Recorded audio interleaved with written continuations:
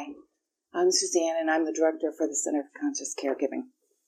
And I want to talk about what our center is about and what our mission is and our hopes are. I am a nurse, have been a nurse for over 30 years, and I have to tell you I loved it. I fell in love with nursing right from the get-go and was passionate about the care that I gave for my patients, and later on the care that I gave for my staff as I became more involved with administration and management. And I know that there's starting to be a groundswell of understanding about various caregiver disorders. I call them caregiver disorders. There's starting to be an understanding that many nurses, doctors, social workers, healthcare professionals in general that are really succumbing to this overall general fatigue and burnout that is occurring in the professions. And so I wanted to talk a little bit about some of my personal experience and how I think this starts to come about, and then maybe what we can do about that, which is what our center is focused on. As a baby nurse, again, I fell in love with nursing very quickly. I fell in love with all the activity on the unit, and I loved coming to work. It was crazy. It's extremely stressful, but I felt that I was really doing something, and I felt like I was learning so much so quickly. So I fell in love with it.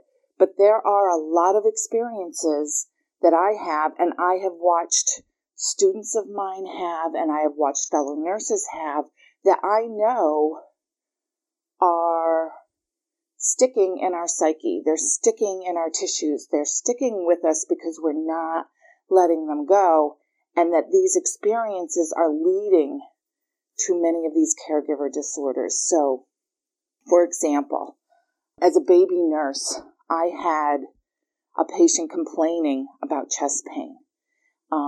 Called the doctor. He blew it off and said, he doesn't have any history of chest pain.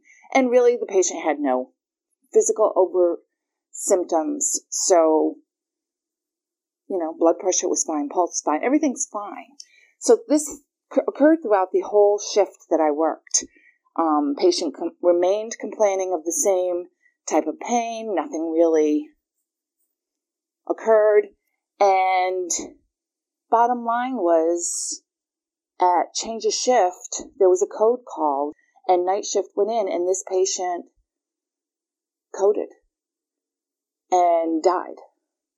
And this, again, I was a baby nurse, so I watched this.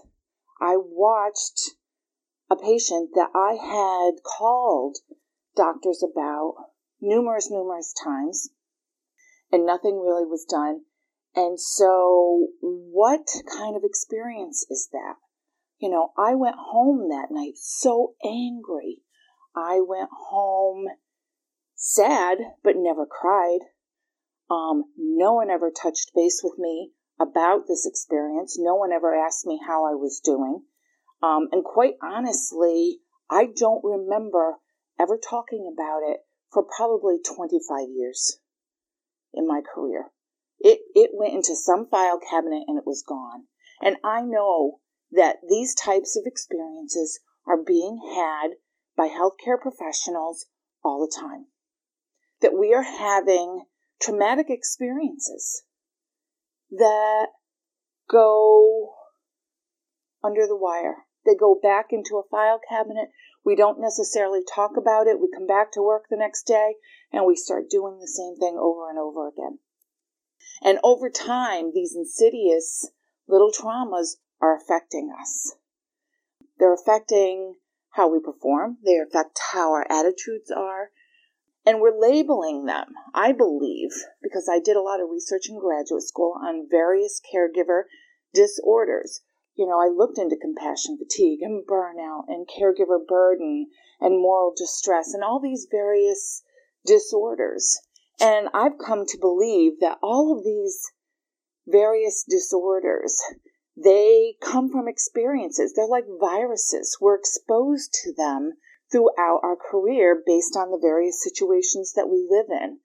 And maybe when we're younger, we're able to fend off, this compassion fatigue experience, or this moral distress experience, or this emotional labor experience. Maybe we're able to fend it off. Or maybe it's just wearing down our resistance and our immunity because we're being exposed to so many different types of caregiver viruses. And quite honestly, none of us are being prepared. None of us are taught in our schools how to be resilient, how to build our immune systems so that these types of situations, these types of viruses that are out there, that we have a strong immune system, that we are resilient against them, and that we can be protected. Rachel Raymond is quoted, and really she has a beautiful quote about how we cannot be exposed to suffering and loss on a daily basis and think that we're not going to be affected. And yet all kinds of healthcare providers, EMS workers, the unit secretaries, the social workers, the clergy, everyone who works in that system, we are not necessarily given any type of protection. We don't get raincoats and umbrellas and galoshes to go out into the rain. So our center, the Center for Conscious Caregiving, really felt strongly that all types of caregivers needed resilience training. We needed to be built up, and we need to build up our stamina because these major stressors are not going away. When we choose to become caregivers, no matter what that is, whether it's a social worker or a physical therapist, we are choosing to go into an arena of high stress. We're choosing to go into an arena in which people are suffering and that there is losses on a daily basis.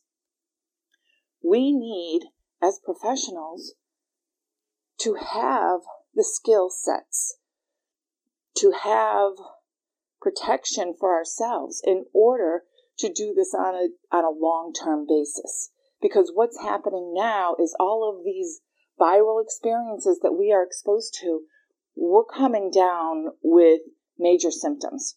We're coming down with physical, emotional, mental symptoms of all of these caregiver disorders, and we are being rendered dysfunctional. And so our job and what we're hoping to do is to start to intervene with resilience building. And our resilience building includes teaching self-awareness, which is the research is telling us that the best way in order to deal with many of these caregiver disorders is to have self-awareness. And in order to develop self-awareness, you need self-care practices. You need to be on a daily basis. You have to have habits of self-care healing practices. And our center, I think, is a little unique in that we have a structure of self-care planning in which to put these self-care practices. And we have coaches that can help to keep you accountable and to help make these practices daily habits. Because the bottom line is none of us were taught this. We have all been very outwardly focused as caregivers. We give and we give and give, and we do not know how to receive. And so we strongly believe that it's very important to have a mentor or a coach to help us to receive, to have a community, a support community to help us receive, because it's so not embedded in our fabric. So our resilience program offers a variety of different self-care practices. Most notably, we teach Reiki. Why? We found that Reiki is the one practice, and it's the only one I know of right now, that can be taught as a self-care practice, taking care of myself first, and you can use it on others. And you do this without using your personal energy. That it makes it a very unique practice. And so we like to teach our students this practice so that they're able to give to themselves and give to others without feeling drained, without feeling that they have to choose either. Who do I give to? With this practice, it's not a choice. It's not personal energy that's moving. So other practices are included also based on whatever the healthcare practitioner chooses. You can choose a lot of various practices. And you also have to look at what practices are you already doing that maybe you just really haven't acknowledged as a practice. So we do all this in our resilience training program. And we would really like to see more healthcare professionals start to be interested in building their own resilience, because the stress is not going to go away. People are suffering. People will always be suffering. There's always going to be losses. And if we've chosen a profession in which we're to help them, we have to help ourselves first.